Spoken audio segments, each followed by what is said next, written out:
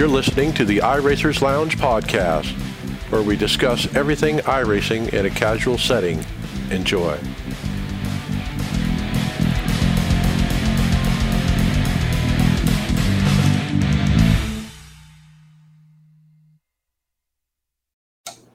Welcome to the iRacers Lounge. I am your host, Mike Ellis.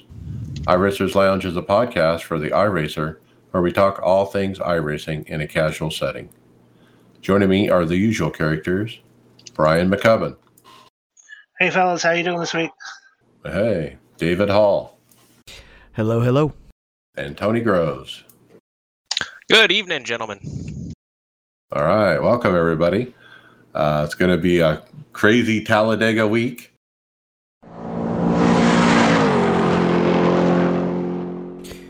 And now I'd like to welcome to the show special guest Garrett Maines of Elliott Sadler Esports. How you doing, Garrett? Doing pretty well, David. So you and I see each other a lot on the NIS schedule, or I see you kind of way up there towards the front when I'm running that top split. Yeah, definitely. It's been a good season for us. We put a lot of time in at the beginning of the year to get out to a good points lead, and just trying to learn what we can. Yeah, very consistent. You're always pretty well contending for the win anytime we're in there. In fact, I was looking through your driver statistics, and the one that jumps right off the bat is 47 top split NIS wins. That's a pretty impressive number. Yeah, and a lot of that came from this year, and thank you. Definitely couldn't have done it without all the guys at ESC. I've definitely learned a lot this year, and I've had a really, really good season. So. It's my first time going full time for NIS Open, just trying to get a feel for running against high level competition, and figuring out where I need to be on setup building, and what works and what doesn't. And part of the impetus for us bringing you on was to congratulate you and have you be our first upcoming pro driver for this year's series, trying to make it into the Coke series. So congratulations on making that. If you want to tell us a little bit about that. Yeah, thank you. It's been a crazy season, to be honest with you. I didn't really think that we had a very good chance towards the end, especially in the final race. It came down to my two best tracks, arguably. I knew going into Martinsville that I could definitely top five it if we kept it all in one piece.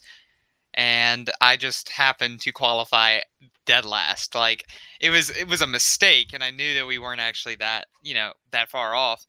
But that was kind of one of those things where I was like, here we go, just not where we wanted to be. And as the race went on, we just ended up driving straight through the field. It was actually insane, and it just goes to show how much time and effort everybody at ESC put into that car, and to be able to actually do that.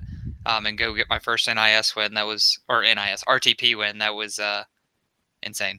So we've talked to a lot of the Coke drivers about how many hours they put in per week for those setups, or per 2 weeks. About how much time would you guess you guys have been spent in testing? It's hard to put a number to that.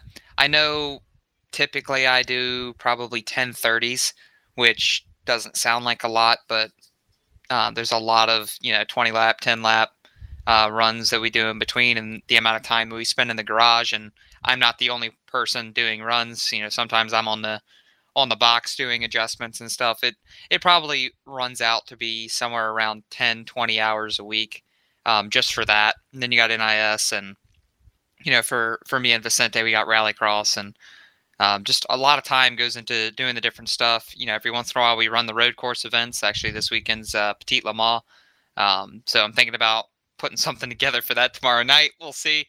But it's funny you say that, because right now I don't have anybody to run with. I know in the morning I actually have a YouTube recording session for my Symphony, but I'll be looking for somebody to run with if you want to hop in one of the GTEs.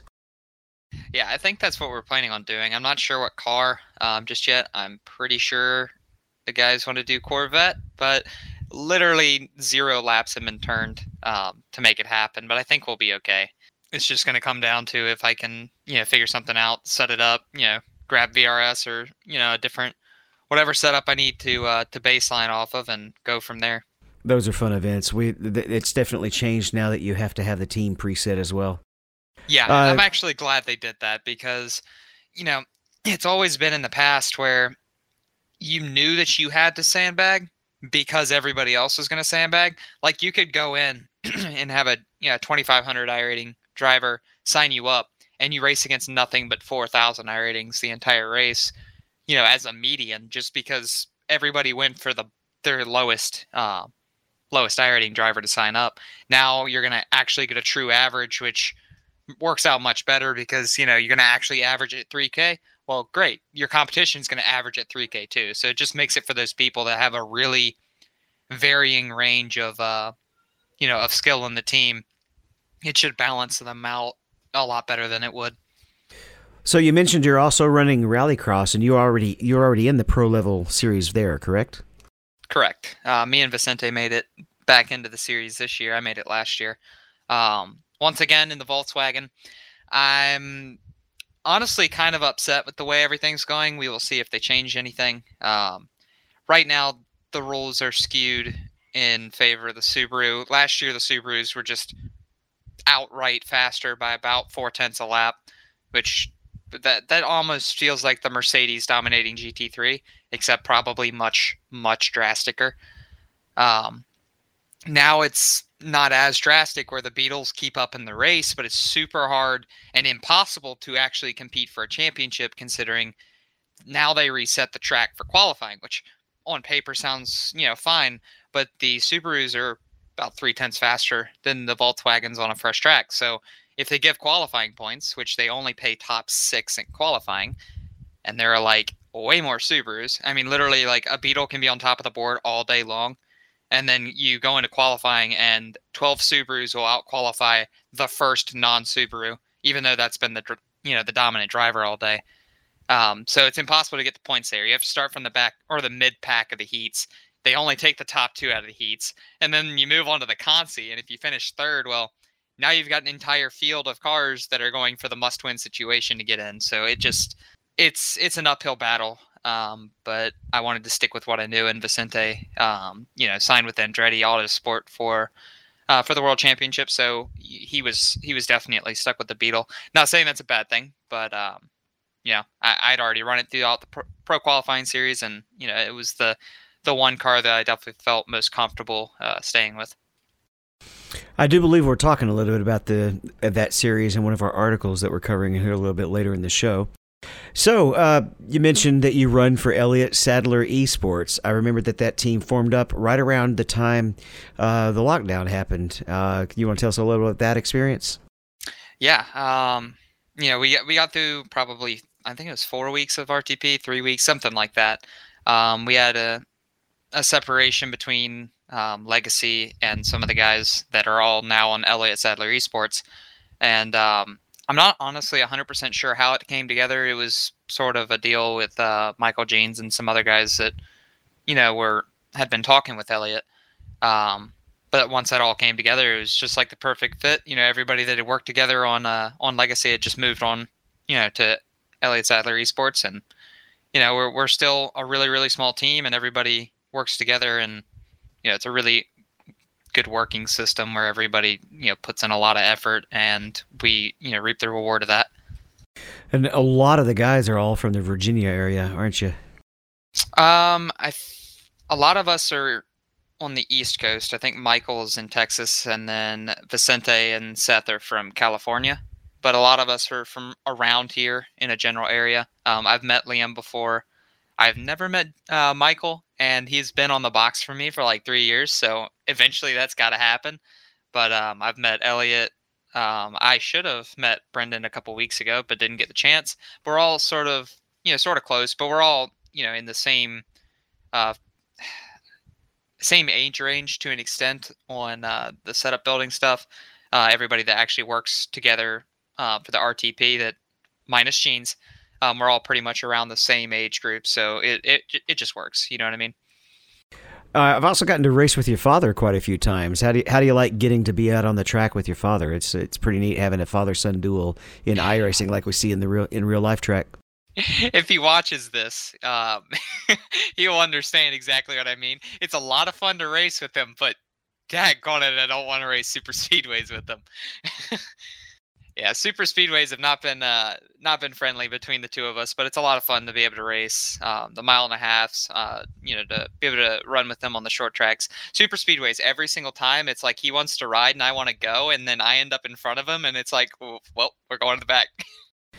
We have run into the same kind of arguments on the team. There's some guys who like to hang in the back. I want to always try to stay in the front 2 or 3 rows at least. I don't necessarily have to lead. Yep, but that's me. It's better to be there, I think. There's just more chance in the back to get hit. So let's talk a little bit of equipment. What's your rig? What are you driving? Well, I actually have a SimSeat now. I actually work for SimSeats, but before that, I got a deal to run with Richmond Raceway Esports for like a development driver, and part of the agreement was that I was going to get a SimSeat. Then I got a job there. So I definitely got one then, and I absolutely love it. I run AccuForce for my wheel, and then I've got Fanatec inverted pedals. I run the notorious H pattern from Fanatec, which I love, but I have money shifted before, so I understand the pain.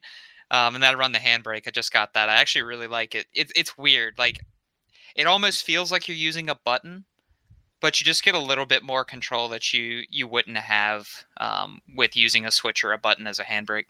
That's got to be a must-have if you're in that pro series for the rallycross, eh? You don't use it for actually making hot laps and stuff, but there's situations that you get put in that you need to get a little bit sideways and not completely just kill your momentum. So it is nice to be able to like pull 25% and just pop it out a little bit instead of on or off. Have you gone VR or triples? I'm on triples. I've tried VR. I'm not a huge fan of it because I can't see up the road. I feel like I'm moving around too much to really like it, especially like in rallycross. I feel like there's so much going on already. I prefer to just see everything without having to turn my head per se, instead of having to actually look around. It's just you get a bigger field of view with triples. Sometimes it's probably a little more than you should get, but it's definitely an advantage to be able to see stuff coming. You've been in a real car too, haven't you? Yeah, for sure. And you definitely see a little bit more in the triple monitors, but I mean that all comes down to some people are really short in a race car and they can't see squat either. I used to run Legends when I was pretty small still, and I couldn't see the hood pin. Well, good luck seeing the apex. Yeah. Well, you can move yourself around where if you're on VR. You can do the same thing with triples for sure. Do you run any leagues, or are you just focusing on the official series? I was running the Outlaw Super Late Model series, but I'm not sure if I'm going to continue to run that. There's I think it's just gotten to the point where it's kind of broken up a little bit. But it was a really cool series while I got to run that. Other than that, I don't actually think I'm running any leagues now. I'm about to start an IndyCar one on Wednesday nights. I haven't done that since I used to run Top Fuel back when Sage Karam was doing it. That was actually a lot of fun. I loved running the IndyCars. Now it's honestly just a faster NASCAR with the way you race it. So definitely looking forward to getting into that. But a lot of time sucked up with Pro and the Rallycross Pro and running NIS and some other series, just trying to to keep myself going and learning stuff, just so I can keep that speed up for when it really matters, being attuned to all the updates and stuff that comes out. I'm kind of jumping around here, but we don't really talk so much about the new tire model now, but one of the other biggest changes lately has been the tire limits. How have you liked that, both with the Road to Pro and the NIS series? Yeah, tire limits are like green, white checkers when they first came out, except much more drastic. You can definitely win or lose a race because of tire limits. You can be the dominant car and just pick the safe 70-30% odds and just go for the better odds and still lose the race even though you're the fastest car. So that's sort of frustrating. I feel like we probably should get 2 sets and fixed. That's kind of why I stayed away from it for a while, just because it does come down to chance. Like when you only have one set for 50 laps, that's kind of, it really is bad odds for everyone. If you choose to gamble on it. But other than that, the actual tire model, the newest update to it, I like. I don't know why specifically. It feels kind of odd because I'm used to like burning the right rear or right front off, and now you burn the right rear, which makes sense in some situations. It just, you have to drive it so much different. I feel like I'm more competitive on it, not because we're bunched up, because that definitely wasn't effective.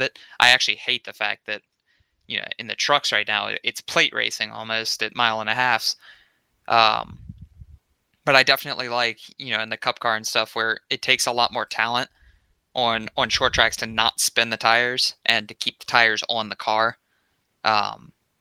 It's a different situation from where it used to be charge the corners and just go hard all the time. And any mistake was time lost. At this point now, it's time lost if you overdrive the car.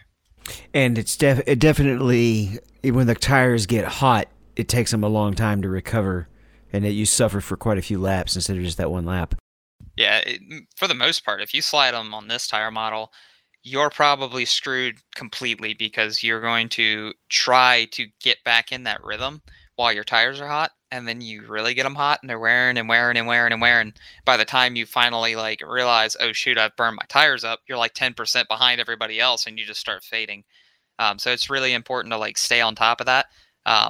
Caps, like their tire indicator, that stopped working. So like that advantage that people used to have from knowing when their tires were getting hot, they don't have that anymore. And with the current way the tires are, they get hot very quickly. Well, we'd like to wrap our traditional question in what do you find is your most memorable moment in iRacing? I would definitely have to say that it was getting my first RTP win this year. It was actually a really crazy race. Martinsville never has pit stops, and there was a lot of stress around, should we actually pit? And it came down to, you know, we pit with the cars around us, came out back a spot, I believe, and the caution came out with 20 to go. And you can talk about stress, you know, knowing that you probably need to finish where you are or better to end up making pro. And we were running P2 at the time. And once we got back down into P3, immediately got back to P2 and actually chased down the guy that had led every single lap of that race, made the pass, and, you know, went on to win the race, not without having to pass 2 lap cars in the last 2 laps as Mitchell De Jong right up my butt. Like, I was waiting to get the bumper, but it was just a crazy race, and I know everybody on the team was really hype. You know, Vicente won second split that night as well, so like we swept the top 2 splits, and it was just an incredible race, and incredible setup from everybody that put the time in. Well, it was very exciting when Michael came on and told me y'all both made pro, and again, congratulations. We're not really supposed to have a favorite, but I've been on the track with you so many times that I can't deny that I'm going to be rooting for you to make Coke this year. Yeah, I appreciate it. A lot of time, you know, and effort has gone into it from everybody at Elliott Sadler Esports, and, you know, we just want to make that. We want to make it happen for everybody, and, you know, make that time worth something. All right. Well, thanks for coming by, Garrett, and we will see you on the track, and good luck. Thank you, David.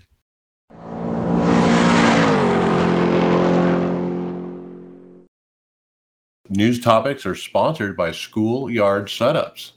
Struggling to crawl into the top 10 in Road to Pro, always in the back of those Xfinity series, and can't find that extra 10th to compete for wins? Visit schoolyardsetups.com to get race-ready setups for the A, B, and C series each week. Enter referral code 207124 when you sign up to let them know you heard about it on the iRacers Lounge podcast. Don't get bullied around the racetrack again. Go to Schoolyard Setups, 207124. Please use that. And with that, let's talk about a driving legend. Mario Andretti has been spotted on iRacing. Can you believe it? So we have spottings. Podium Esports saw him in a practice. Actually, it was Ron Capps. Ron put it up on his Twitter that he saw Mario in a practice.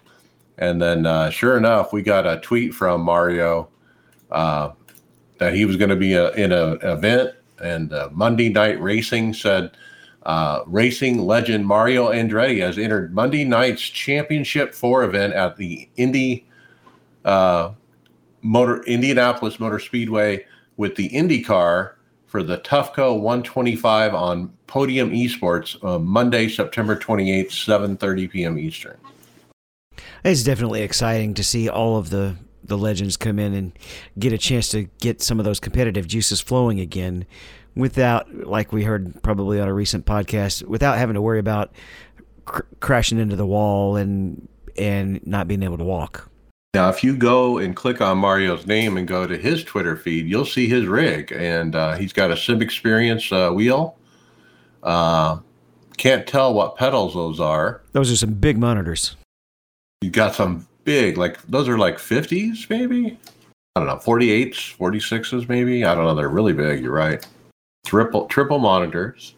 Got a pretty comfy looking seat. What do you think of this rig? Not too bad for Mario Andretti. Those are some like crazy monitors. What do you think of the field of view? Well, it's okay, but it's too much. I mean, I think there's a thing as too big of a monitor, because everything is a kind of out of perspective, right? Yeah, I think you're right. I think when the monitors are too big, it throws your perspective off a little bit. Be my guess. I've never had them that big, but I'm just speculating. It would be interesting to see. Well, it'd be interesting to, if any of our listeners are, rocking something bigger than, say, a 32-inch, so 32-inch and above, hit us up. Let us know if, what we're saying makes sense. We think, and I'm very much, on the side with you guys there. I think it would just throw the perspective off, right? Everything's just that much bigger. But I'd like to know from, people that have those large triple setup monitors.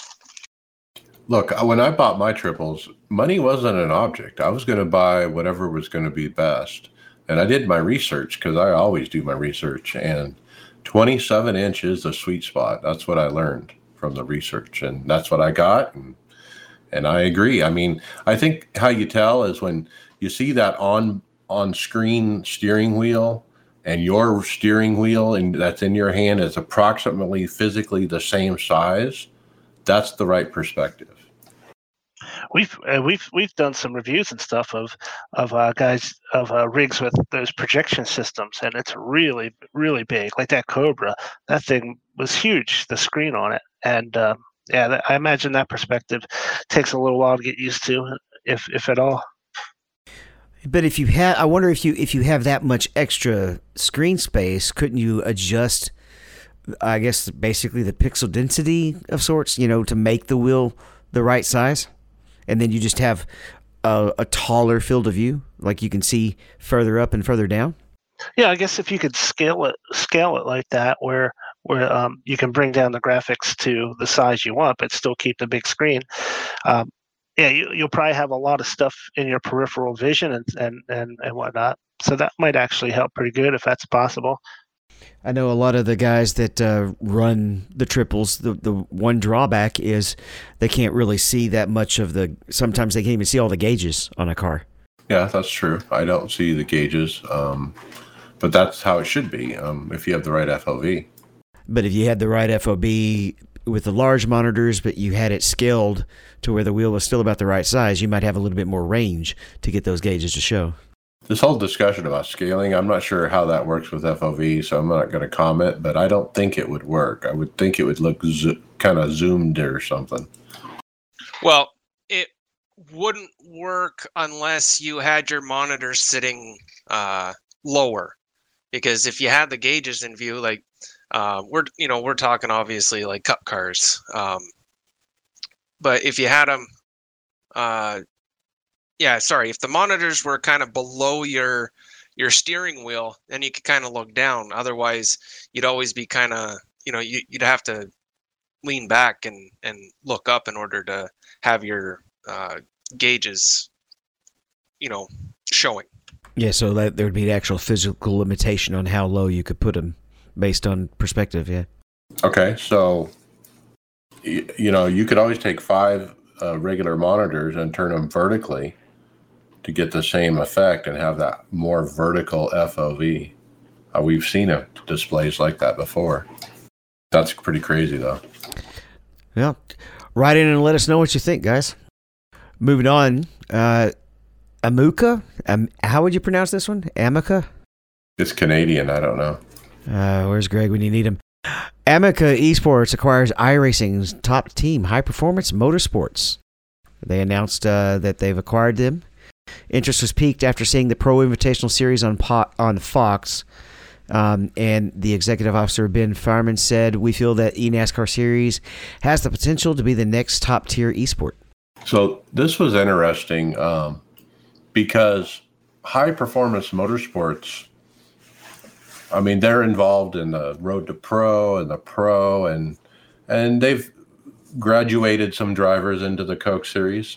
So they're very well known, and you know, I've talked with one of the main people over there, and Nick Morris before, and they got some good people, you know, and I didn't know it was worth money though. I didn't know, you know, if you're one of these proper iRacing teams, it's not a Coke team, you know, necessarily, you know, like Steve Letarte Esports. It's not Austin Dillon, you know, Esports. It's, you know, a proper iRacing team, and they were worth money, and they actually traded money and between organizations to purchase into this deal. So it makes me wonder what value, what holds the value, what is the equity? Sponsorships and being able to sell those sponsorships has to be it, right? Right. Money talks. You know, just like the real thing. But like, this is the first time that we've heard of money being exchanged. So now the game has literally been changed. It's I don't know, like, does this make this, like, it just makes it that much more, you know, a legit thing? I mean, kind of hard to argue that at this point in time. You know, at the beginning of the year, I really think that kind of flipped the switch for all this, but this kind of takes it to the next level. Quote, it says in the article, the value is believed to be in the tens of thousands of dollars. And so High Performance Motorsports, you know, is getting joined with this Amuka Esports. Now, Amuka Esports is some kind of Canadian esports thing that's already been established, and they're trying to get involved in iRacing. And how are they doing it? By basically buying this team. And it looks like Evan Pasoko, you just joined us. What do you know about High Performance Motorsports getting bought? My knowledge of it is relatively limited, and that's by design. Mainly because the directive, when we talk about you know, our coverage on the Coke side of things and just kind of in general, is my instructions, at least, are to only refer to the front end team names. Right. And that's obviously because they bought into the series. So I actually intentionally tried to not dig into the news too much so that I don't accidentally talk about, you know, kind of all the actual teams behind the scenes, and we kind of just refer to those as partnerships. So I'm willfully ignorant in that category, but I have seen a lot of people tweeting about it, but I don't have any insights beyond what I think is public. Right. But it's neat to see that there's equity there, that people are spending money to get involved, to, you know, get involved in these teams on the backside to get sponsorships sold, obviously, and those kind of things. Yeah, I mean, and I think that it's a relatively new thing. You guys mentioned actual money being exchanged, and, you know, 2 years ago when we got the teams, at least in the Coke side of things, that was basically a buy-in. That they're supporting the series, and they kind of use their audience and their reach to grow it. But that was, I think, more so, even though there was money exchange, that was more so to market, to kind of brand things, to use the platform that those teams or names or companies, whatever it was, had to promote it. This is more so they don't, you know, it's not like, hey, we have a big following, we want to support this, so we'll get involved, kind of like a sponsorship almost. This is, they see actual monetary value in being involved in an organization like that. And I think that's awesome. You have that a lot in other esports. So I think it's been a matter of time coming. Yeah, congratulations, Nick Morse, on Quite a pretty cool deal. So, Evan, thanks for joining us. Let's get to the Coke race. And boy, Talladega, and everyone, kind of has that thing from the past. They think Talladega, they think big wrecks and caution fest and all that. But boy, it wasn't really like that. Yeah, it was a pretty good race. And, I think that it could have gone that way, but and we talked about this a lot on the broadcast. Season opener only had, it didn't have any yellows, but it did have a big wreck on the final lap.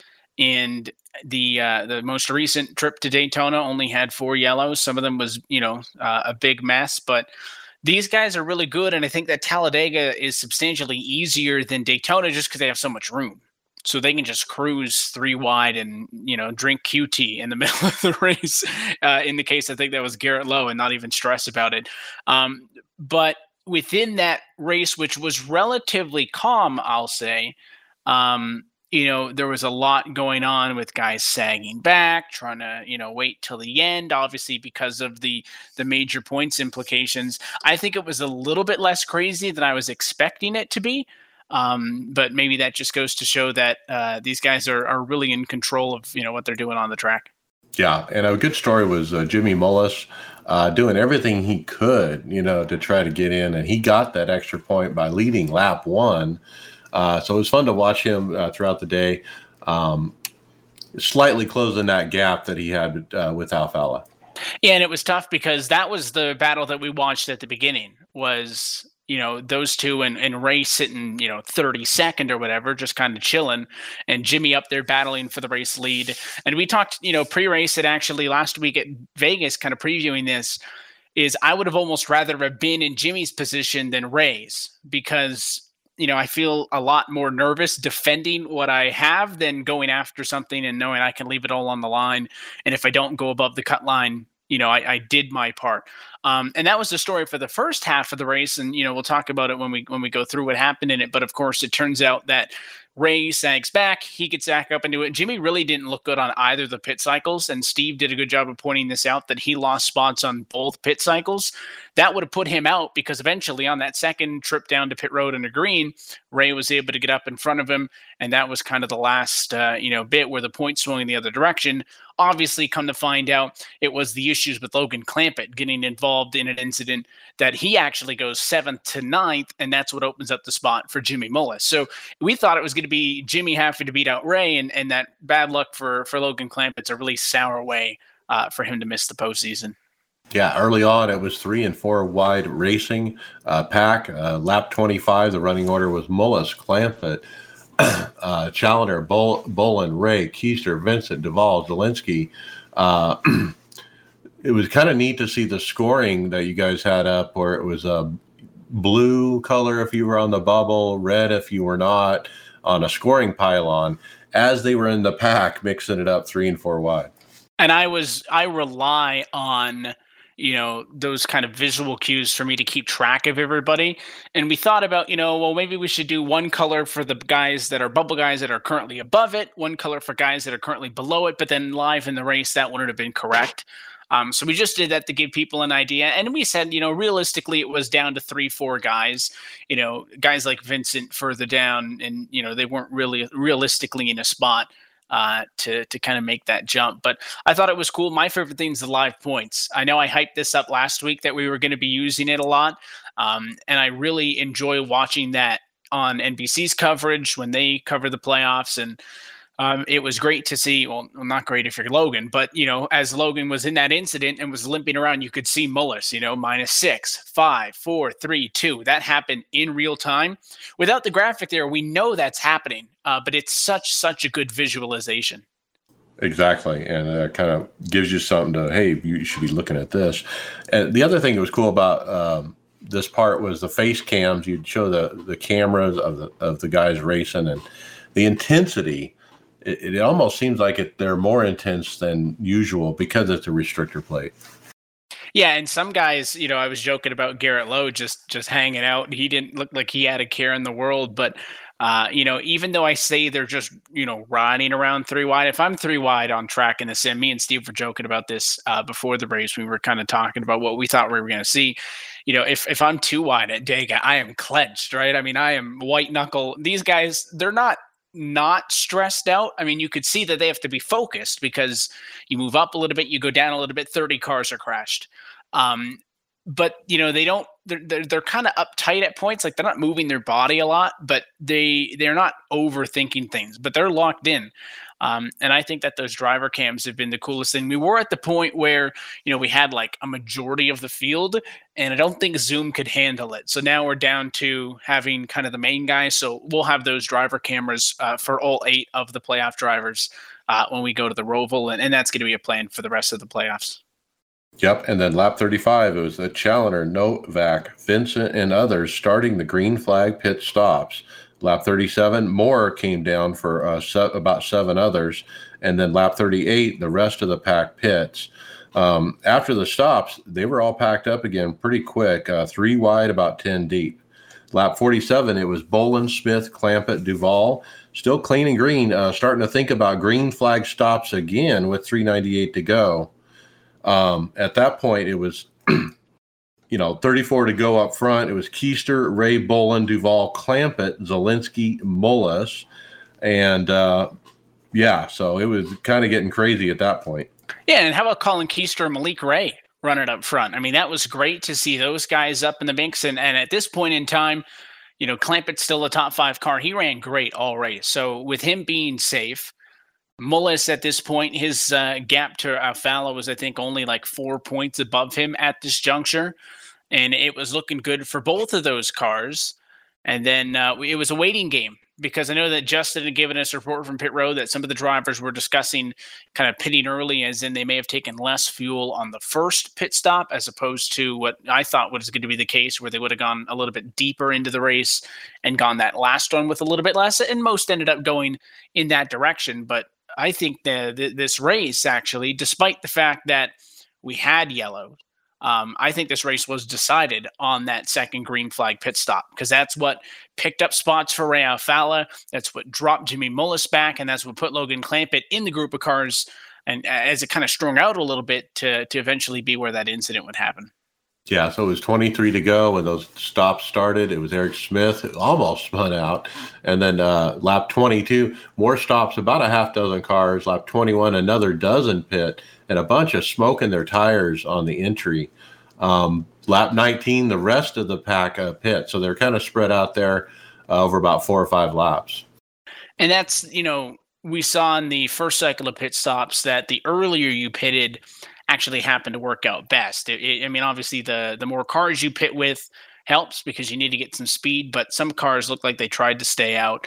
Coordinated it pretty well, where you had 5 or 6 of them hold it single file, get an extra 4 or 5 laps out of it, try to see if they could make up time. They only lost. So it seemed to be, for the most part, that getting on the pit road sooner rather than later was the drivers that really benefited and kind of did better than anybody else and put themselves up front for that kind of mad dash to the end. Yeah, that's always a nervous thing, though, to pit earlier than you need to, and because if the caution comes out, kind of thing. But lap 18, boy, this was the issue we were talking about with Clampett, with Duval. Logan basically got doored like super hard to the wall and like totally nailed it, but it was no caution. And then, actually, Duval got doored down to the inside. I think it might have been a separate deal with Duval, but Clampett got destroyed. Yeah, and I don't even think, if he gets a yellow, that it makes it any better for him. He probably has an opportunity to get some of the damage fixed. I think the only benefit would be if you get a yellow, you get a restart. So maybe there's an increased likelihood that Ray or Jimmy get involved in an accident. But that's just, I think I used the term rotten earlier. I mean, you feel so bad for Logan because it wasn't his fault, from what I remember from the incident. And, a lot of the time you get in a wreck like that. I mean, I've seen cars be in a big one and get less damage because you just kind of get knocked around on the quarter panel, spin out in the grass. I mean, he did his best to knock the fence down, and the car was killed, yellow or not. I think at that point he knew he was going to be down at the bottom. All right, and then 14 to go. It was 3 wide pack again, about 10 deep. Bryant, Keister, Cattell, Ottinger, Conti, Smith, Busta, Gorlinski and others up there. 8 to go. I mean, intensity was ratcheted up for sure. They have to get by Logan as lap traffic, and it doesn't work. I mean, initially the front part of the pack gets by them, but there was slight contact about 5-6 rows back with Gorlinski, and that, took Logan further out of the race.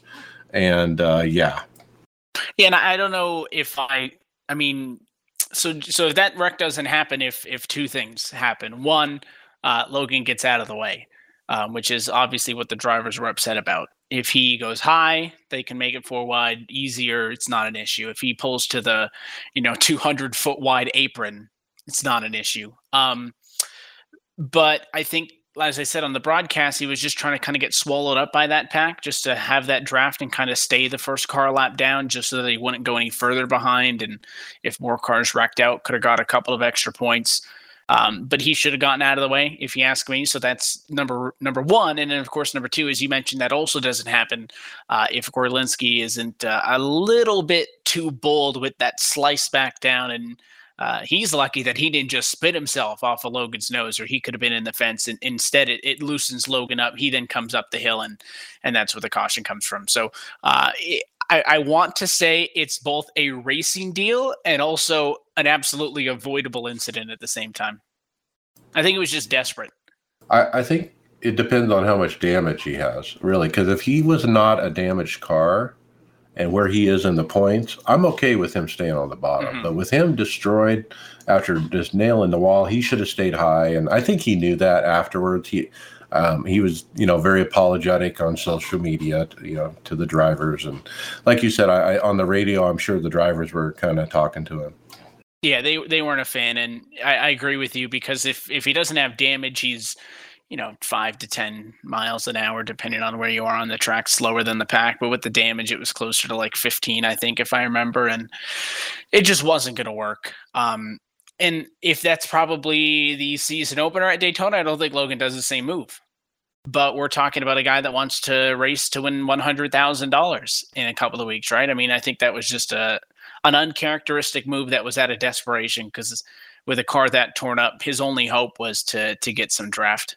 Well, let's put it a different way. If this was an early season race where points weren't being watched like they are now, he probably would have stayed high. Yeah, which is funny because, of course, points in the first 4 weeks of the season are just as valuable as points in the final 4, but it's all about your mentality. All right, but it was a big wreck. We had a nice interview with Bob Bryant under caution. Good to get to know him a little bit. Who was actually leading the race at that point? Nice to see him up front. Yeah, and of course he, gave us some time to chat, and it was nice to talk with somebody under yellow guys who wasn't just wrecked out of the race. That seems like that's normally who we're talking to, is the guy that's on the hook and done. So, these guys have been pretty cool about, giving us a little bit more access. We had the open mic thing from a couple of races ago, and now we're interviewing the leader inside of 10 to go or 20 to go or whatever it was. So kind of hats off to the guys for letting us bug them. I thought that it gives really good insight. Yeah, and for the restart, it was Bryant, Ottinger, Cattell up front. But, they packed up, and the outside lane was starting to organize for a 3 wide. It was 2 wide, about 4 deep. 2 to go. Bryant was still leading. It was Guest and Zielinski making hay on that top line, coming onto the white, but they didn't have enough. But Cattell actually did it. He won from the middle lane. As they were coming to the checker there, they wrecked from about 12th on back, coming to the line. It was because Busa actually blew up. Yeah, and it's funny because we talked about the engine temps. We're like, this is going to be a big thing tonight, and it kind of looked like we had more, at Vegas than we did at Talladega, but there was like that split second where I think he knew it because he just started to pull out of line, and then boom, it popped. But Brandon Cattell gets the win. Boy, I mean, do you believe in momentum, after last week and then getting the win this week? Yeah, and it's funny because he mentioned this in his post race that he tweeted that picture of the winner sticker and said, I got to wait a couple more weeks. And then after he gets the win, he says, just kidding, 7 days. And I'm always a fan to see first time winners. Cattell's had a couple of really good runs. He's also had a lot of races where he hasn't been where he wants to be. So he took advantage of this and he really owes, I think, a lot of kudos, if you will, for that win to Eric Smith pushing him. And I guess that was something that those guys had agreed upon, that Eric told him I was going to push him all the way. And kind of unlikely for that middle lane to be better, because when everybody's hooked up, I would say the bottom's probably got an advantage because they're obviously the shortest way around that tri-oval. But then also the outside would be good because they're going to have the most momentum. So out of the 3 lanes, I would not have said, hey, I want to be the middle. But it works out for him, and he is the 53rd different winner all time in series history. All right, and well-deserved. Congratulations to Brandon. Looking at points, Bobby Zalenski, like I said, he was on the front, on the outside lane there, coming to the checker. I mean, he's leading the points. He's looking good. Yeah, I think, it's a tough break for Keegan Leahy, who came into the night with the points lead. I don't think we actually have any official regular season points championship. I know that's a thing in the Cup Series, but that would have been a cool stat to be the regular season champion. Instead, he falls down to 3rd. Not that hurts him in the end, because obviously now that we go to the Charlotte Roval, those top 8 drivers get to be reset in points, and now we get to win in, you're in, which obviously favors Bobby Zalenski, because I would say there's about a 99% chance he wins at the Roval. He's undefeated on the road courses in his Coca-Cola Series career. So big ups for Zalenski for getting just a decent finish out of that race. Gets P4, had a chance to win it there late, and he gets the regular season points championship with 499 total. All right. And the points, the top 8, where we landed was Bobby, Michael Conti, Leahy, Ottinger, Lowe, Luza, Alfala, and Mullis. Jimmy Mullis gets the final spot. Yeah, the margin back to Logan Clampett was 8 points, which sounds like a lot, but Logan lost so much, in that race alone, and it's great for Jimmy, because I said 5 races ago, that if somebody was going to get in there, I thought it was going to be Jimmy Mullis, and at that point, I think it was down in 13th or something. So it's good to know that I don't always just talk, and not know what I'm saying. I'm happy that prediction came true. Obviously, it's a tough deal for Logan, though, but as he'll be back, well above the top 20, unless he has a super catastrophic final 4 rounds. He'll be back, and I think that missing out on this is going to want to make him want it more next year, and I'd put money on Logan Clampett being one of the playoff 8 in 2021. All right, very good. So looking forward to next week. I mean, what do you expect? What's going to happen? Well, fortunately, we get 1 week off, so we get an opportunity to hang out, and then we'll be back on the 13th as we go to the Roval, and I'm expecting a Bobby Zalenski win. That's the extent of my analysis. I love the Roval. Obviously, it's going to be a good preview as NASCAR goes racing there here shortly as well. It's one of my favorite tracks on the service, and honestly, the Daytona road race was pretty, I don't want to say boring, but pretty tame. I don't think it's going to be the same at the Roval. I think we're going to have some chaos because, again, all year we've been saying there is no win in, you're in. You have to, of course, be consistent. Well, now there is. So Bobby is obviously the favorite, but who's going to be that second or third placed car to which, if something happens, if he has an issue with the internet, an issue with his, sim hardware, locked traffic, because I think it is going to take something going wrong with Bobby, and it could come down to, hey, Zalenski misses his Q effort, right? There's so many different places you can make a mistake. Small mistake costs him a couple of hundredths of a second. He ends up mid-pack. You get into some chaos early in the race. If Zalenski finishes this race with a clean race car, though, he's going to win it. Yep. And we'll have to see you in 2 weeks, and looking forward to that event. And thanks for coming on, Evan Pasoko. Absolutely. Good to chat with you guys, and we'll catch you on the 13th with myself, Parker, and Steve on the call again. All right. Looking forward to it. but the advantage is to the middle as they wreck behind, and Brandon Cadell, a Coke Series winner, gets it done at Talladega.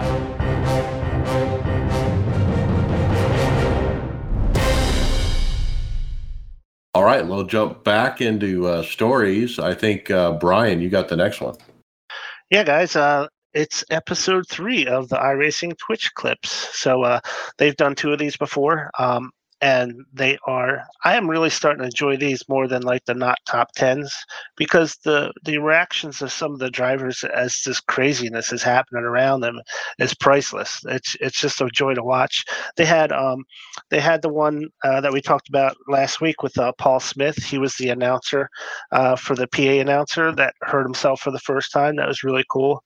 I think there was one, I think it was a Corvette, where a car was flipping on the track and another car went underneath it and wound up riding upside down on another hood for a little while. That was just crazy. But it's a really fun watch, and it's really cool to see these guys' reactions in real time as what's going on. I like the one where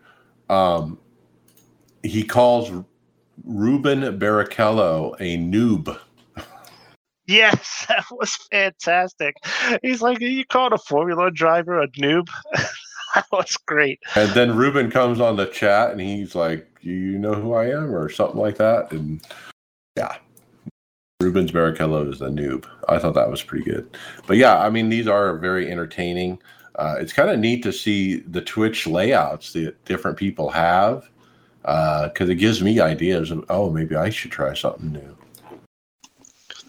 Well, maybe you need to throw up some high-definition iRacing logos, as those are available now. Right off the website we get those, or you got to go into the UI, download them.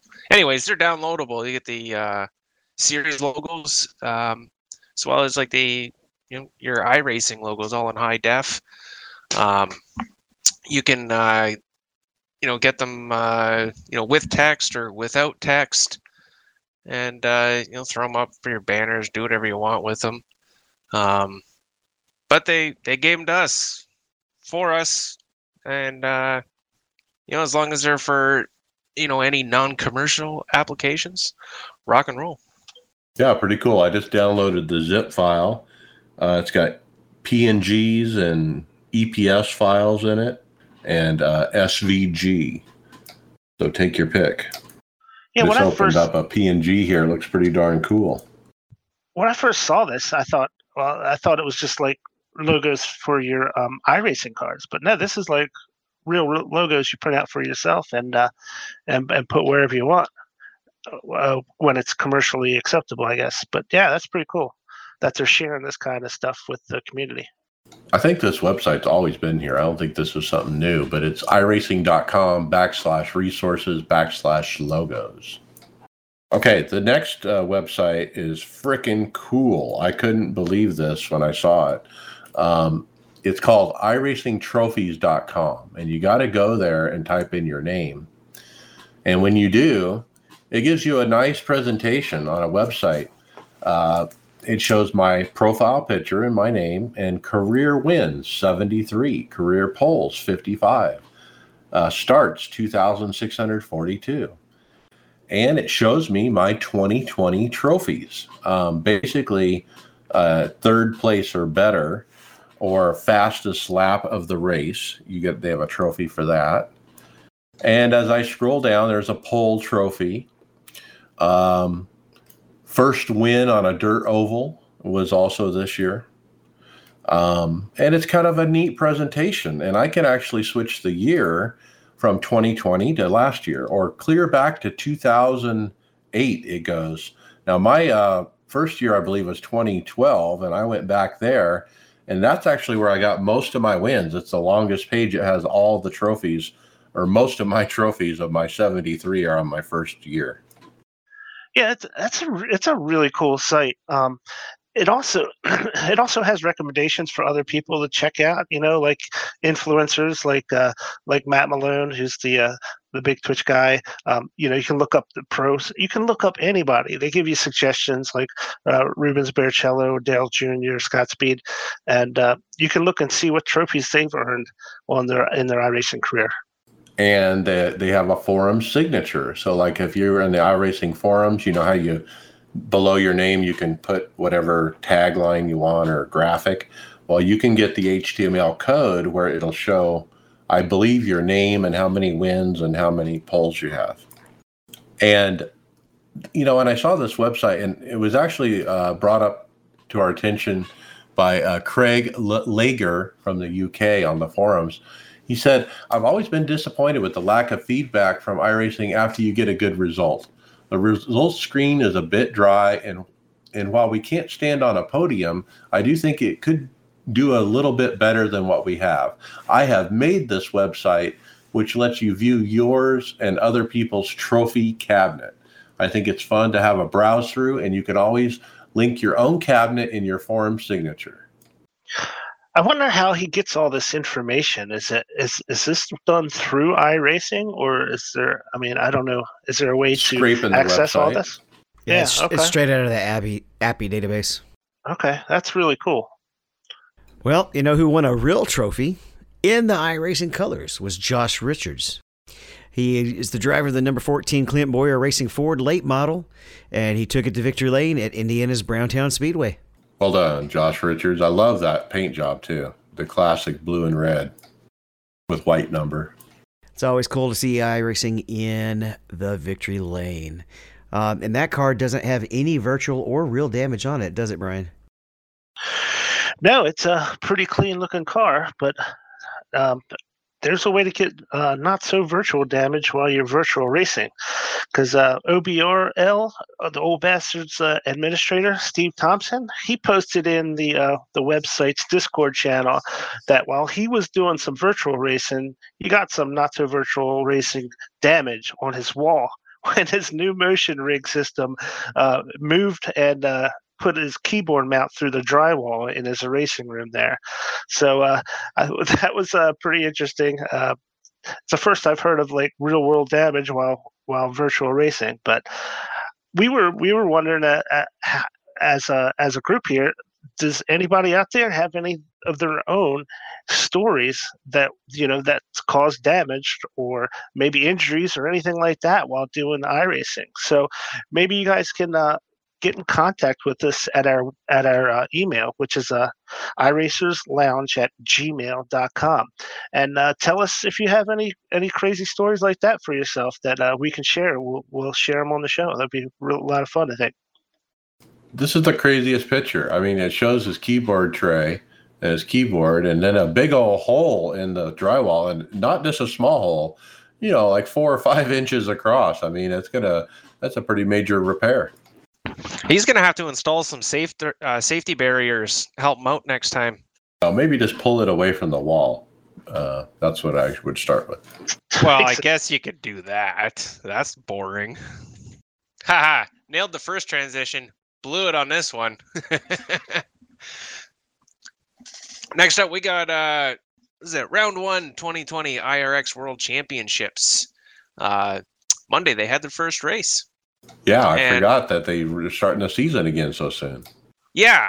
I'm surprised. Like, this one just totally flew right by my radar. Though I believe we were talking about this last week. Well, unfortunately, I didn't watch it. Greg did, and Greg was supposed to be here to review the race, and that's why it's in here. But he didn't make it today. From what he said in the group chat about the race, it was kind of moving people around kind of situations. Well, I'm trying to remember how rally goes, right? Well, that's just it, right? Like, I think last year, like the first bunch of races where there's a lot of beating and banging, and then they kind of settled themselves down like the further along they went. And you know what? I may be totally wrong about this, but this is how I remember it. But I'm just there's certainly a lot of lot of door banging happening. I'm kind of just scanning through the video now, and they definitely make that pretty present. But I don't even do. Who won? I don't even know. That's why we need Greg. Greg, come back. Okay, so I'm going to move on. I'm going to go into my regular weekly segment now. More questions on the iRacing UI. So riddle me this. While in the iRacing UI and looking at the grid for hosted events, how can I tell whether I'm looking at a practice or maybe a practice, a qualifying, and a race? And I started looking, and I'm like, I don't think you can tell. Again, maybe I'm blind and miss it. It's not the first time I've missed something in the UI. But, I like to go into hosted. I like to run hosted events that are races. I don't want to run hosted practices. So when I'm on the website, it's really easy visually to see which one's a race and which one's a practice. But on the new UI, I just can't figure it out. So anyway, let me know if that what I'm missing there, guys. But I don't want to join a hosted practice. And speaking of the UI, David, we got a patch 2 release notes. Yep, it made a few changes to the classic member site, including the help and support button on the homepage, actually opening a documents and tools page. Some changes to the way the purchase discount works. Something along the lines of they changed the way it's calculated, and it's automatically applied to your cart if you own more than 40 or more full price pieces. I guess, is the change that it used to be 30 or more, and they bumped the number up? I'm not sure. I thought it always did calculate, so I'm a little confused about what this is. Yeah, it doesn't really clarify what the change is. Yeah, I was going to say, I'm pretty sure it's always been, 40 was the magic number. And then there's a lot of little small fixes to cameras, visual effects, rendering. Support for Xbox One Elite controllers in wireless mode has been added. Some small tweaks to the cars, things along the lines of new setups. And I guess we didn't add this to the script, did we? That they're adding a lot of new setups. Well, it's a later story, but it is part of this release, I think, even though it doesn't detail it. Yeah, it just says that setups have been added, particularly for a lot of the oval races and the McLaren MP430. Well, let's talk about that now. So what they added was when you go into a fixed race in NASCAR anyway, A, B, or C, you're going to see 2 sets now to choose. You're going to have the normal tight fixed setup, but now you're going to have what they call an open setup that iRacing is providing during those races. That's my understanding. Or I thought they were just adding more setups to the default sets that are available. I guess that's what I'm trying to say. Right. I don't know that you can choose in a fixed race yet or not. Oh, I see what you're saying. Yeah, I think these are going to be setups for open races where you'll have 2 sets available in an open race to pick from. Yeah. The standard fixed and the new open setup that they call it. And I see. He wouldn't come out and say it recently, but Tanner McCullough has been one of the free sources of really good sets for quite a while, and he was picked up by iRacing just recently. And that is, it's a pretty good supposition that he's probably the source of some of those setups. Okay, that kind of makes sense timing-wise for sure. Yeah, I guess that makes sense. I guess I misspoke. So you're saying you go into an open race, you go into your setups, and you hit iRacing up in the corner, you're going to see 2 to choose from. And if you read along the tweets, I think it's Greg West that said something along these lines. They want it to get a little bit more back to not, even in the open series, not having to be pay to win. I think it's a great idea. I think, that they should have a competitive set available that's provided. So these one-off people that are on teams don't have to be on a team. I mean, you almost have to be on a team to be able to get a competitive set these days. So maybe this changes that a little bit. I saw Tyler Hudson in the forums about a couple hours ago asking, has anybody tried this setup on Talladega yet? Trying to get some feedback. probably not the best track to try that on. I think next week will probably be a lot better test for how these setups really work.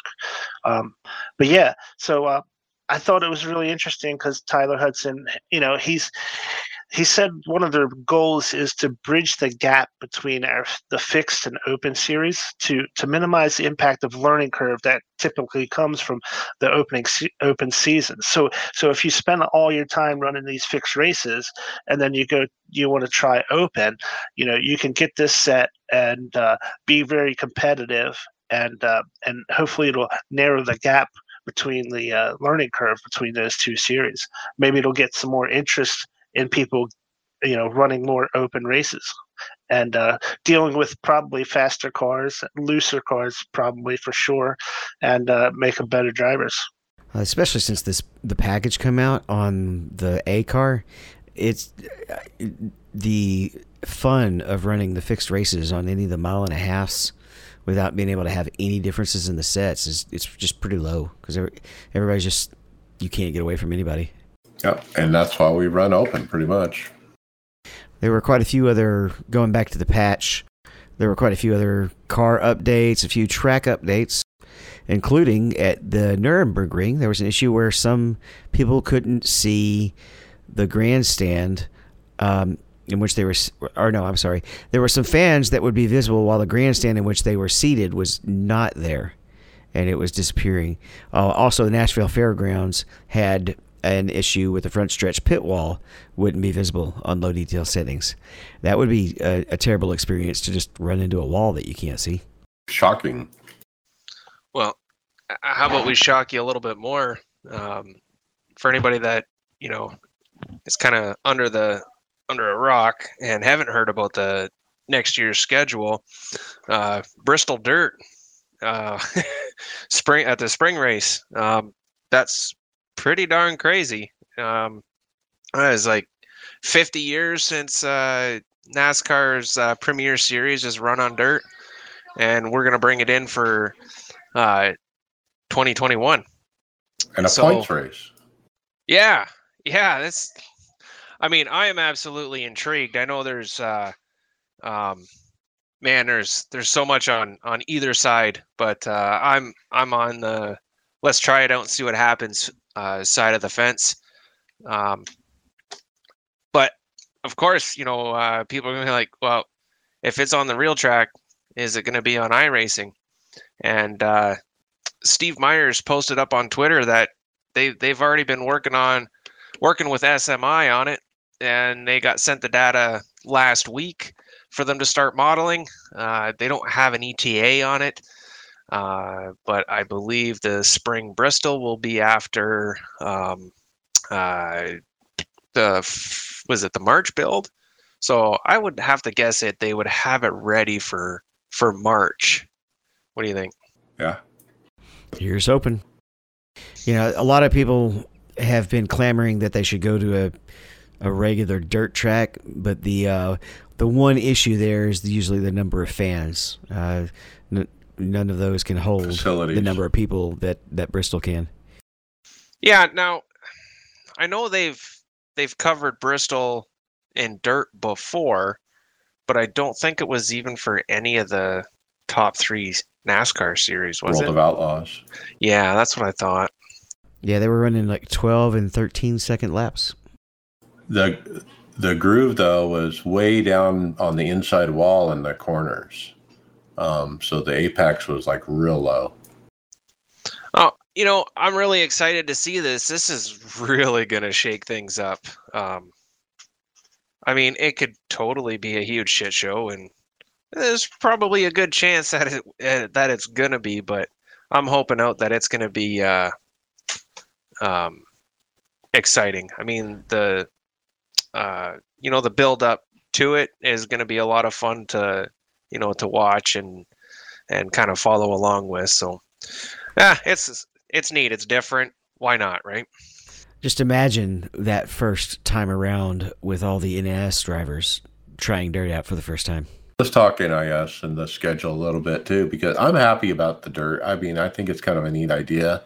I'll probably run okay, but I'm kind of miss running Bristol twice a year. I mean, we've been doing that forever, and now we're only going to run the pavement one once a year for NIS.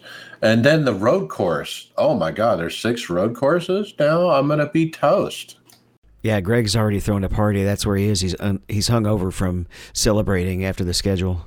So that's going to hurt, the oval drivers like myself, because we're going to hurt on those weekends. We're going to do crappy, and but I guess that's how it goes, and I'll just roll with it. But kudos to NASCAR for mixing it up. They said they were going to mix it up, and they did. And I'm a little shocked that the dirt race is a points race, but hey, let's do it. And they're going to Nashville too, which is the track that just came out on iRacing last time. That's right. And then Chicago's gone. Kentucky's gone. And Atlanta we go to twice now. And Darlington. Darlington and Atlanta. Right. Yeah.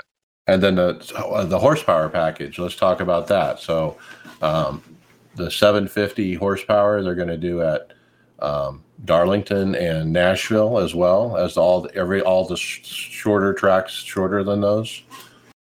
But also in that package, they're lowering the downforce quite a bit. They're taking the spoiler from 8 to 2.75 inch. They're going to redo the radiator pan so it doesn't produce downforce, and the spoiler is cut down to like a 1/4 inch on the front. What do you guys think of the package changes? When I heard they were pulling the downforce off the car, I was excited, to tell you the truth. Me too. Sorry, Brian. Now, is that just for those, races that they're switching? Shorter ones. Yeah. Okay. So they're still going to have that big ass spoiler and all the other stuff, and the 1.5s and bigger. Yep. Yeah, I'd be okay with like the low horsepower and still ditch the downforce stuff. Right. But you know what? We could chip away at it. I mean, we got a new car coming after next year anyways, so that changes the whole ball game. You know what? As a stopgap, yeah, it's good. At least they're changing stuff. Yeah, the best way to encourage passing is to actually have to get off the throttle. Right. I think you're gonna see a lot more races like the Xfinity cars do, and they typically put on better shows really than the Cup cars, and I think it's gonna be a lot more like the Xfinity now. It is bringing us back to where we were in 2016 before all this nonsense with the. Yeah. All right, let's keep going. There's a post in the forums from Ian Gibson saying all the PA announcers sound American, and even when you're at other tracks in other countries. And staffer David Tucker actually responded that the announcer is Australian, and they've been trying to get local voice talent to make environmental sounds more authentic. Yeah, they said that they had a French announcer that is in the queue for coming out, so that'll be cool. Yeah, but I think he probably do Spa as well. I think that's a good point. That they're having drivers or tracks in different European countries and having an American announcer. It just probably sounds kind of weird. And I know they want to get these ambient sounds to get as authentic as possible. They did say that they have a little trouble getting local talent to do this. So I think it's probably just a matter of time before they get it done. It's interesting on the ambient sounds. We've spoken about how it sounds like Charlie Brown sounds, but there was a couple times when I was just sitting in the garage that I could actually make out some of our podcasting colleagues' voices and actually understand the words they were saying. With the engine off, if you're just sitting there listening. Mm-hmm. Yeah, you could hear Greg West and Kevin out there. How about this next one, David? This was a late breaking story that came in just like an hour ago.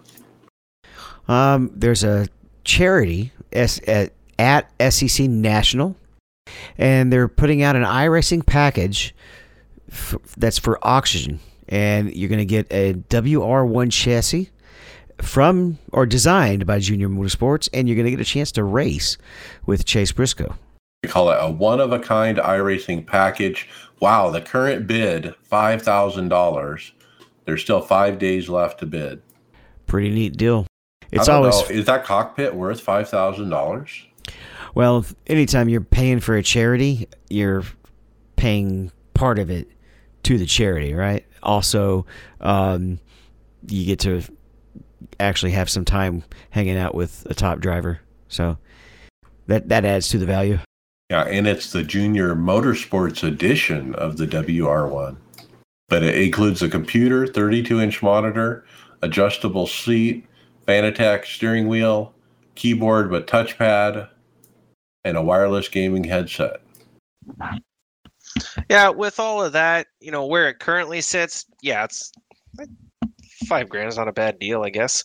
Oh, I didn't see this part. 2-year subscription to iRacing that comes with 2,000 in credits. Well, then it's pretty So it's much really worth only it right now. That's only a 3K rig then, yeah. That can buy you all the content easily. Imagine if you're one of those who basically already has almost all the content and you buy this. Well, Speedway Children's Charities is the charity. And how do you find this? Well, go find Steve Myers on Twitter. He twittered the link to it. You can also go to our show notes, and we've got a link right to the tweet. Yep. So it's October now, guys. So iRacing put out a little post on their Twitter account. So what do you do when it's 6 o'clock and trick or treating starts at 7:30? Well, they have your solution for you. They have a pit crew full of skeletons. What's a pit crew with skeleton costumes on it? But hey, it's pretty good. They look really good, actually. They're pretty convincing looking skeleton costumes. Yeah, I thought it looked pretty good.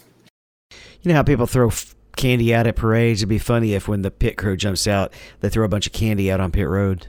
Some Jolly Ranchers and stuff. Love it. Yeah, we need to we need a fresh paint on our pit crew, maybe. All right, with that, we're going to go into housekeeping notes. Don't forget to send us shows ideas by email, iRacersLounge@gmail.com. We're in regular rotation over at Performance Motorsports Network. And with that, let's talk fantasy. Podcast Fantasy League. In a casual setting. Yeah. Fantasy. Boy, excuse the language, but I completely shit the bed last week. I think I was doing my best to be in last place for the race, and I know I was pretty darn close. And what that means is my gap that I had is shrinking, and it's shrinking fast, really fast. We're because I don't want to do a bunch of math right now, but we're well below 100 points 60 between or first 70. and second.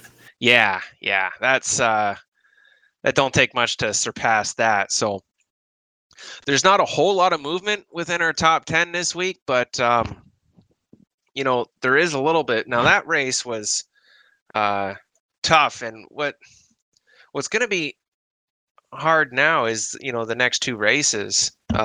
They're kind of wild card races, and you kind of close your eyes and just point your finger somewhere for the most part. But well, we'll see what happens. So a quick rundown of the top 10 this week. TG1 Racing, myself, barely gripping onto first place.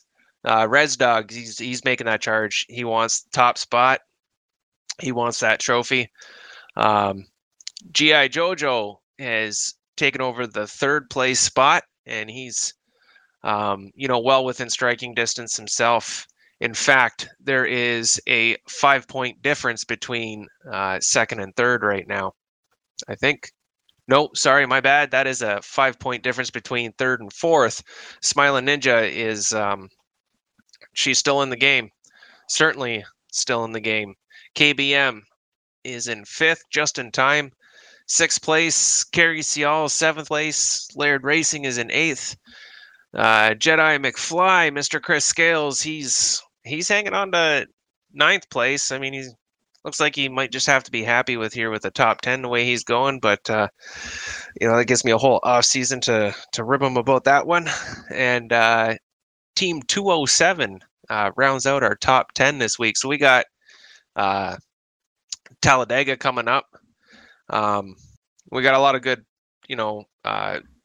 plate racers that are still in the playoffs, which, you know, begs the question is do you play them? Do you roll that dice with your you know, your big playoff guys? You know, guys like Denny Hamlin, Joey Logano. Those would be the top two that I would be thinking about rolling the dice with. But do you use them now? Do you save them for, you know, a little deeper in? I mean, we have those thoughts every plate track, but yeah, this one's a big one. And then, but hey, you got to get your picks in to make them count. So don't forget to get your picks in this weekend. And let's see what kind of leaderboard we got next week. All right, we're getting down to it, man. It's fall. Summer's over. And with that, let's jump into hardware software. Will this computer run iRacing? Not now. I'll start out with the RTX 3080 launch. Can't get any worse is the title of Jay-Z 2 Cents video he put out. And they're having trouble with the cards. And Robert Cook in the forums puts it in layman terms for us. Here's what he said. He said, apparently some capacitor arrays, cheaper ones that are easily ID'd on site if you know what to look for, are causing the cards to crash if they exceed their base clock. This varies by manufacturer and manufacturer model. From what I get from the video, as long as you don't overclock your 3080, you should be okay. The author of the video says that manufacturers will probably issue a VBIOS update that will eliminate the issue by not allowing the card to run at a clock speed that could cause it to crash. Now, you know, like, unless you're doing, you know, like video editing and stuff like that, would there really be a need to overclock, you know, for like gamer? Because that's what a lot of us are as gamers, right? There actually be a need to overclock this thing right now? Well, not right now, but we had a good discussion about this in our chat. There's no such thing as for future-proofing technology. You know, so at some point this will be obsolete and people will start trying to squeak something out of it. Yeah, 3 years from now. Well, yeah, exactly. But I was addressing, you know, they know that this is an issue, and they'll issue a fix, you know, shortly, I'm sure. But if, you know, you got bleeding edge stuff, yeah, that's why I'm asking that, right? Like, I don't think there's not a whole lot out there that can really touch that game-wise or sim-wise. You know, there again, I could just be speaking out my butt. I may not even realize that, you know what, this thing is needed for stuff, but kind of seems a little gratuitous to try and, you know, overclock the hell out of it. Well, I actually have a former student whose doctoral thesis was in turning GPUs into CPUs, essentially, because they work just a little bit differently. So I could think of they use those in a lot of mainframes that run the big scientific simulations. Yeah, well, not just that, like, you know, doing simulations of the universe and dark matter and all that kind of stuff. They will, they'll use this equipment on their mainframes, not just the CPUs but GPUs, to do those simulations. So that they could probably push those to the limit. Yeah, no, and stuff like that I could certainly understand. But then, you know, you wouldn't get like a 380, you'd get a 390. But I kind of think just for the regular person that just, you know, wants the bleeding edge stuff to run their games, more or less just to be like, you know, hey, look what I got type thing. Because I still, yeah, for a regular person not doing, you know, crazy simulation stuff like that, or, you know, major video editing and stuff, I really don't see it, you know, pushing a card to its absolute max out of the box. Well, it's so easy to do in the software, the drivers, and the, you know, there's buttons you can push, and I've seen that stuff in my video card software before, but I don't think I've actually tried to overclock that video card, even though it's a pretty good one. Now I have done it with the PC with the actual chip for the CPU, but not for it with the card. I just don't see the need with iRacing. Now, if you're doing something else, yeah, you know, But anyway, another reason not to buy first generation cards, because the manufacturers are going to learn from this. They're going to adjust this capacitor array, I'm sure, on the second generation card. So they could be overclocked, I would assume. And to Tony's point, it is overkill these days, but that's why, unless you're one of those guys who just has to have the latest, you probably don't need this card yet. Something you might not need but might love to get is this new GTX from Cube Controls. Why, what a beauty. It's running for just a little over 1,300 euros, and yeah, it's especially if you don't run VR, so you like having gauges right there on your wheel. It's got gauges, it's got all kinds of pretty buttons. It's got 3 rotary wheels that are kind of thumb rotary, which is new. I've only ever seen 2 at the max. Is that? And I guess that at Cube is actually their logo. Yeah, it's very nice looking. There's a faux suede cover. There's 3 paddles on each side, on the back side of it. That's very handy. I have that, and it's very useful. My only question is that display screen. It's kind of cool that it's attached right to the wheel, man. But if you're turning, you might have to turn your head with it to see what's on the screen if it's something information you might actually need. Well, if you're doing formula racing, you make most of your adjustments on the straightaways. Call it the GTX is what they call it. And Cube Control, I think we've always thought that their previous version was probably one of the most expensive, elite wheels out there, and this is like their new one. So yeah, check it out. So we got another product coming out. This is from Derek Spears Designs. They want to let you guys know that if you're interested, they have finally released their P310 Bluetooth wheel module. So it's actually a button module that goes on your wheel and gives you options to have buttons without any wires, adding it to a wheel that otherwise does not have those. It's pretty cool because it's even got shifter paddles on it. It works with the hex 7mm hex pattern wheels. So yeah, it's I have Derek Spears Designs equipment for my side panels on my Fanatec, and their stuff is top notch quality. So yeah, and I think the Bluetooth aspect of it is really going to help quite a bit for somebody who needs buttons and have been hesitant to get them because of the wire issues. Now, what base can we put this on to figure that out? But I assume it's Simucube too, because he sells those as well. And it's $389 US. And after the trouble I've had with my Fanatec Universal Rim hub, boy, this thing's looking pretty. Yeah, I think, Mike, you be able to just attach your rim directly to this. I think it's a standard pattern that Fanatec uses, if I'm not mistaken. Right, but will it fit on the DD1? Correct, that could be the issue. I know they make some adapters, but then you're buying more stuff to make this work, I guess. Yeah, check it out. Pretty cool Bluetooth, so you don't have to have the cord. For you Formula drivers out there, we have the rig that claims that it is the closest thing to the real Formula One position that you can get in a simulator. It's actually put out by Telios, and it's been designed it's an MK8 sim rig that's been designed for Charles Leclerc. There's not much on their website right now. It's under construction, but we do have a couple of Instagram posts here, and it's pretty neat looking. Definitely heavy duty casing on the other side. I'm not sure what the purpose of that is too. I don't know if you can do triples if it's even set up that way.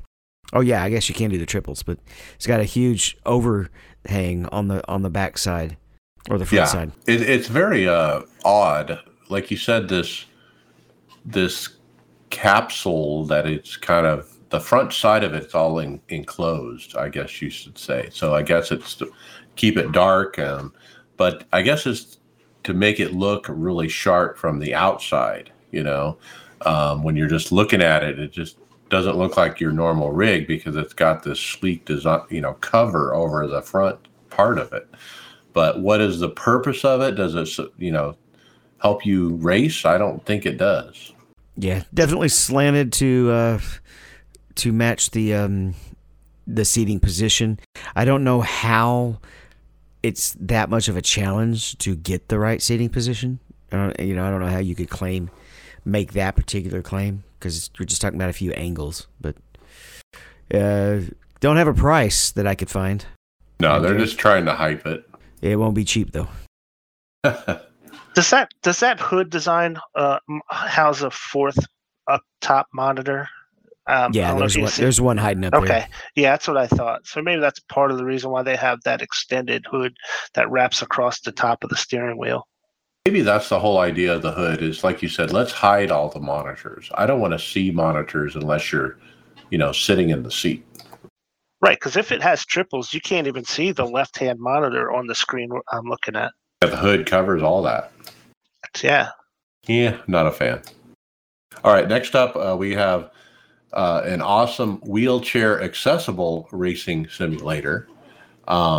Wheelchair Mafia posted on their Facebook page this awesome sim rig, and this thing is pretty cool. It's got this handle that she can grab, and it manipulates the pedals with this lever thing that she's got. She just kind of pushes it forward, and then it pushes down on the pedals accordingly. It's a pretty unique design. And this is actually how a lot of real life cars are for wheelchair people. We had this actually as our driver's ed car quite a few years ago, and I got to drive it on a school trip and tried just driving with the hand. You'd push it forward for throttle and back for brake, and then just steer with it as well, up and down. You could basically drive with just one hand. Yeah, pretty cool. I like to see everybody be able to race with us, so glad to see that. The next item, it looks like, is an 80/20 design for a mount for shifters, handbrakes, and an included mouse pad. Yeah, this was kind of a neat little sleek design, I thought. Yeah, most companies, the mouse pads are separate, and they can run you quite a bit of money if you're buying them separate. This looks like it would mount to just about any 80/20 rig, and house both your handbrake and the mouse pad, and save you from buying multiple things for the same issue. Yeah, that's simsolutiondesigns.com. Yeah, and it's just different. It's different mounts that come. The 80/20 piece is just a sample piece, because you're going to already have your full your 80/20 piece that your shifter is attached to. So it's some nice accessories. And they have some really nice 80/20 rigs. We've talked about those before already too. But don't forget to check out their 80/20. The basic one is $950. The rates are a little higher than I've seen elsewhere, but the accessory stuff I love. They have a butt kicker mount for $25 that mounts to 80/20, the keyboard mount, and then the shifter mount with mouse pad. That's $105. They even sell a cup holder, $15. So, guys, we mentioned a couple weeks ago that Barry Rowland had posted on Instagram that he was testing out the new Motion House 4UN motion system for his rig. Well, he's released the full review on his YouTube channel.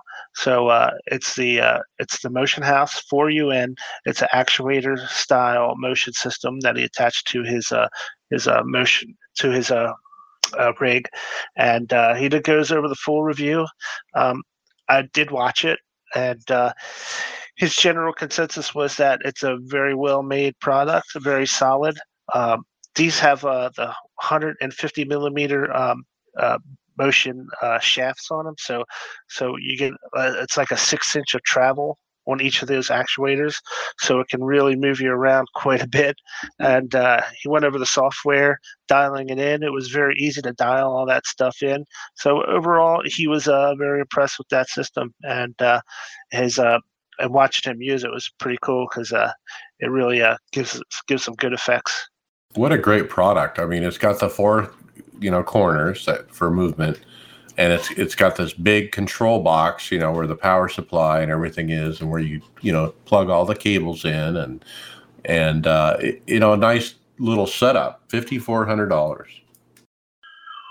Yeah, one thing that I did remember from that video that he mentioned that is he had to get some kind of a power transformer to use it here. So I think there was an issue with that. Yeah, I think there was an issue where he had to spend a little extra to get that transformer to get it to work in the United States. But compared to some of his other D-Box style motion rig reviews, what struck me about this one, Brian, is the travel. Like you said, it's got more travel than most of them. Yeah, that's 6 inch of travel. When he was setting it up, you go through the different rolls and pitches and stuff. And he felt like he was falling out of the chair. He said, because it had such a long travel to those actuators. I mean, not a bad price either. I think for buying, a package out of the box. Now, I'm a little disappointed it doesn't have US power, but I guess you could work around it. So next we have a wheel post with an Instagram post, and this one's kind of interesting. It's a nice looking sports car wheel, GT8-X Pro Series wheel, tons of button combinations, including some kind of flat buttons. That's interesting, or is that labels? I'm not sure if those are actually. No, those are labels actually. So there's 4 rotary controls on here that are on the front surface. It doesn't have any of the thumb rotors. But definitely a nice full button config. It's got the shortened oval, like where the bottom and top are kind of shut off, so that you can have it closer to your legs. And it's got a customized nameplate on it and a customized color scheme on this particular post for this particular customer. Yeah, this is hrsims.com. This particular one is called the GT8X. And boy, I mean, compared to that Cube controls, I almost prefer this one. Particularly if you're going, if you run VR, there'd be no reason to spend money on a display. Yeah, exactly. And I just love the color scheme with the, if you look at the Facebook post, it's got a light blue color on that one. And if you scroll down, they have a bright yellow version of it and then orange. And so they got some really neat color schemes for this wheel. These guys are out of Australia. A lot of neat SimuCube type hardware as well on their website. All right, we're going to do one more before we jump to results.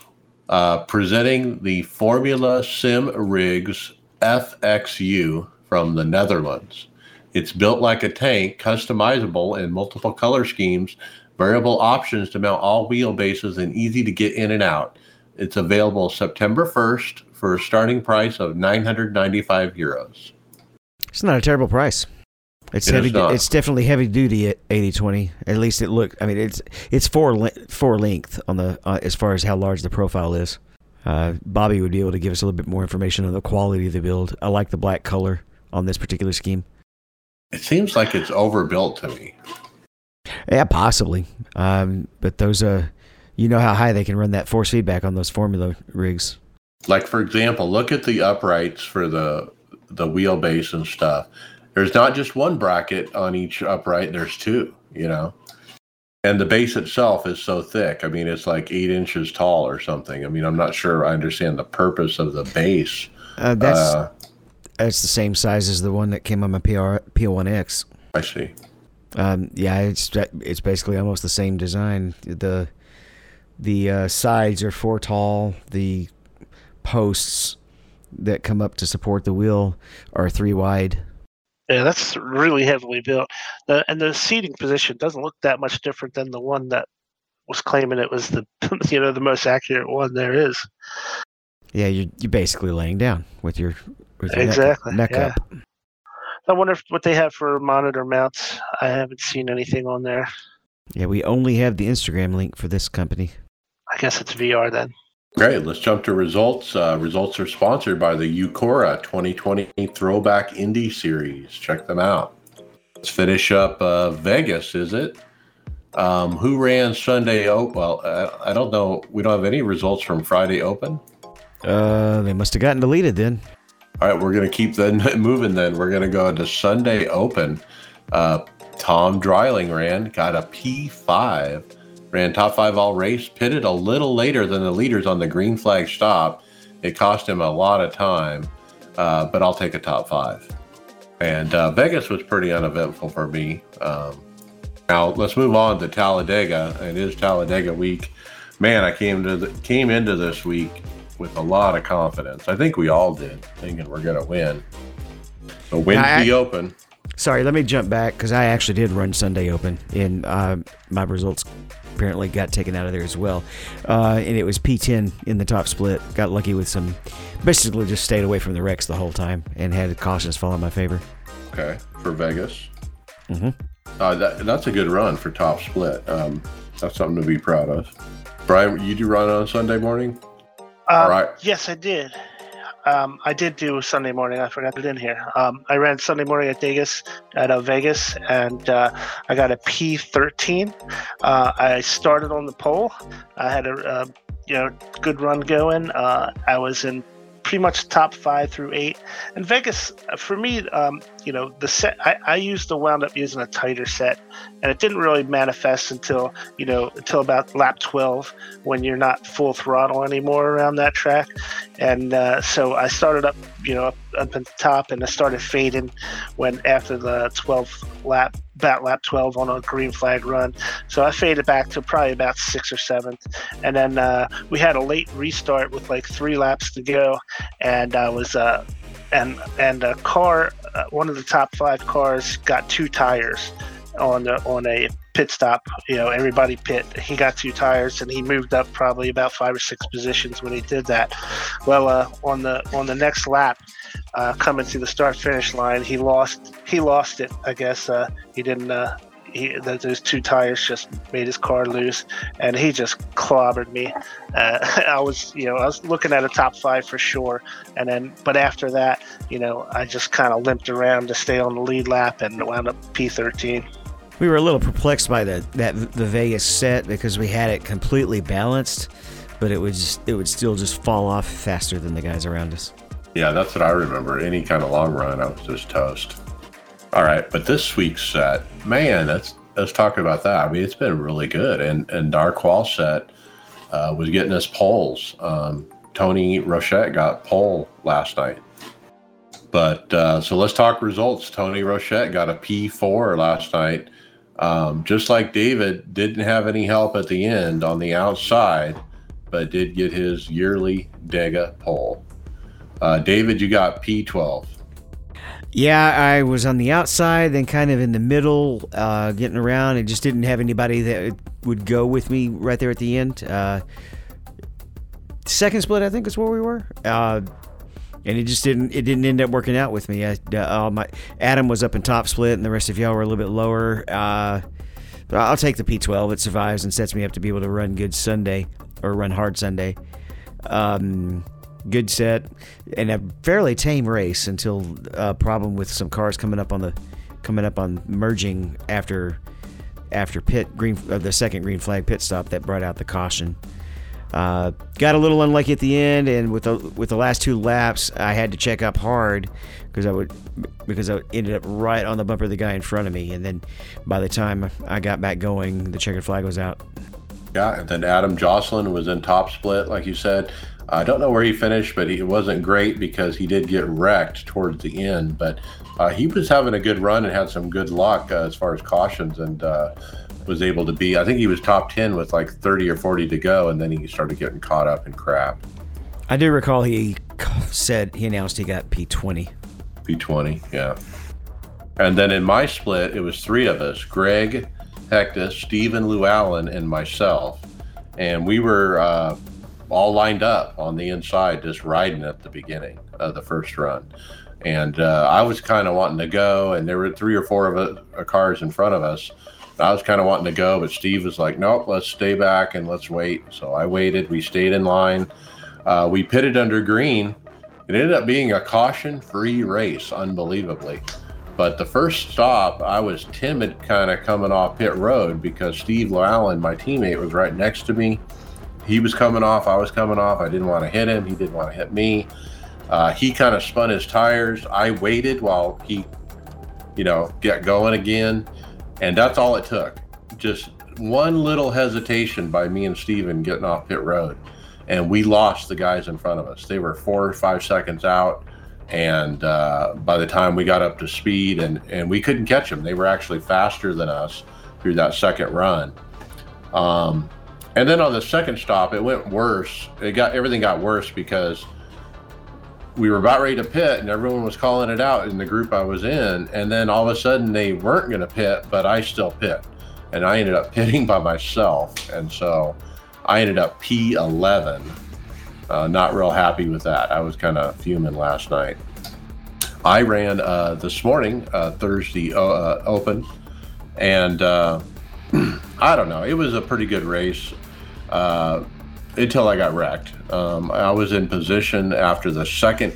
It was, again, a caution-free situation almost.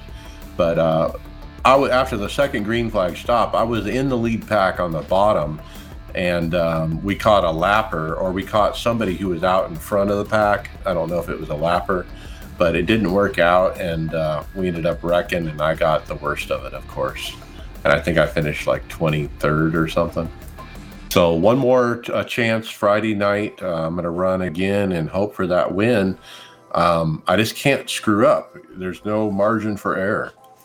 And a little luck would help too. Let's jump to other results. Official. I ran the sprint car P10 out of 16. Hey, that's a great finish for me in that car. No incidents. It was at Phoenix. And Phoenix is a little forgiving with that car. And so if you overshoot a little bit, it's not a big deal. And like some of the other tracks. So I was able to do pretty well with myself at sprint. And I went into there without practice, which usually I do practice. NASCAR Legends, I ran P4. I actually ran as high as P2 after starting 13th. But I got doored to the wall. It was North Wilkesboro. I think this car at North Wilkesboro is one of my favorite combinations. I always run well there, and I thought I was in position to win, but boy, if you slip up off the bottom at all and anybody gets under you, you're at their mercy. If they touch you at all, you're done. Let's jump. We did run the Bathurst. Greg had a great first 2 stints, and then I blew it going up at the top. What is it called? I forget the High Line, I think it's called, or Skyline. Right up towards the top, there was a lap car that I had just passed, and he kind of started putting pressure back on me, and I just missed a corner and nosed it in the wall, and we turned it in for the day. The Butthurt 1000. All right, and that's all we got. So let's go into final thoughts. Brian McCubbin. Well, 2 quick things this week. I was bit by the hardware bug this week. I was having issues with my headset. So I missed my Monday night OBRL race because I could not get that thing to work right. It kept blacking out on me, like I'd lose my visual on it. So yeah, I couldn't comfortably do that. I tried again last night at Talladega's race. I started in the back just to try to be safe, because if I had an issue in the middle of a big pack, I knew it was going to be a total disaster. But sure enough, it blacked out on me again. So I had to wind up just pulling into the grass and leaving the race. So the G2 can't come soon enough, that's for sure. But I don't know. I might have to just hang on for a couple weeks until that comes in. So that's kind of where I'm at right now. It's kind of disappointing. And you haven't figured out what the issue is or how to troubleshoot it? I think there's something loose in the headset where the wire attaches to the headset, because if I fiddle with the wires, I can get the signal to come in once in a while. But if I'm driving and I do like head jerks, if I move my head around, sometimes that's when I lose my signal. So I think there's something loose in that headset.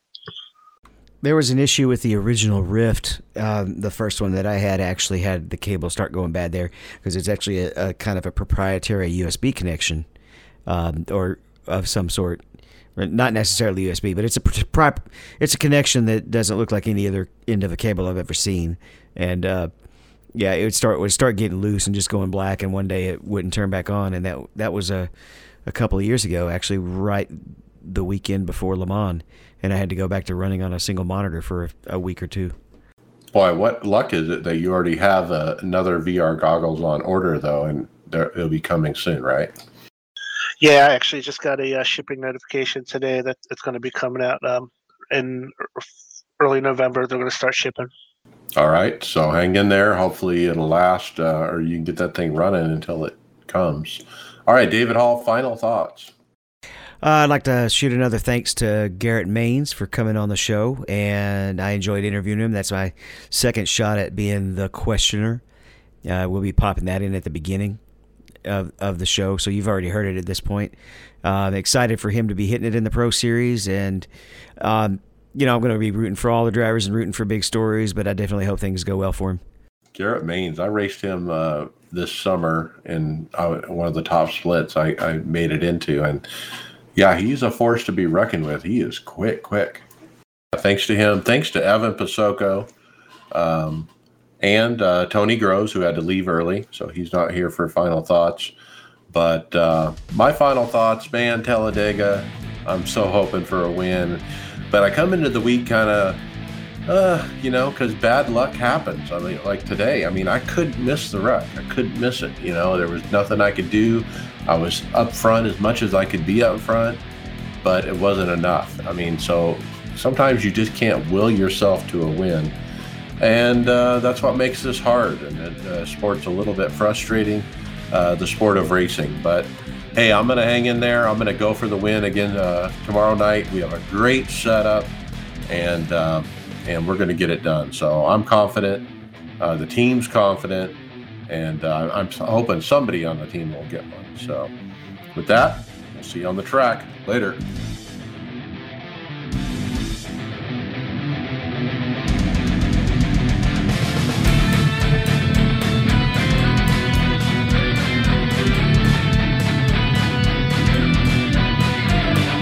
Thank you for listening to the iRacers Lounge podcast. Make sure you go to subscribe to us on iTunes, SoundCloud, or Google Play, Facebook, and Twitter.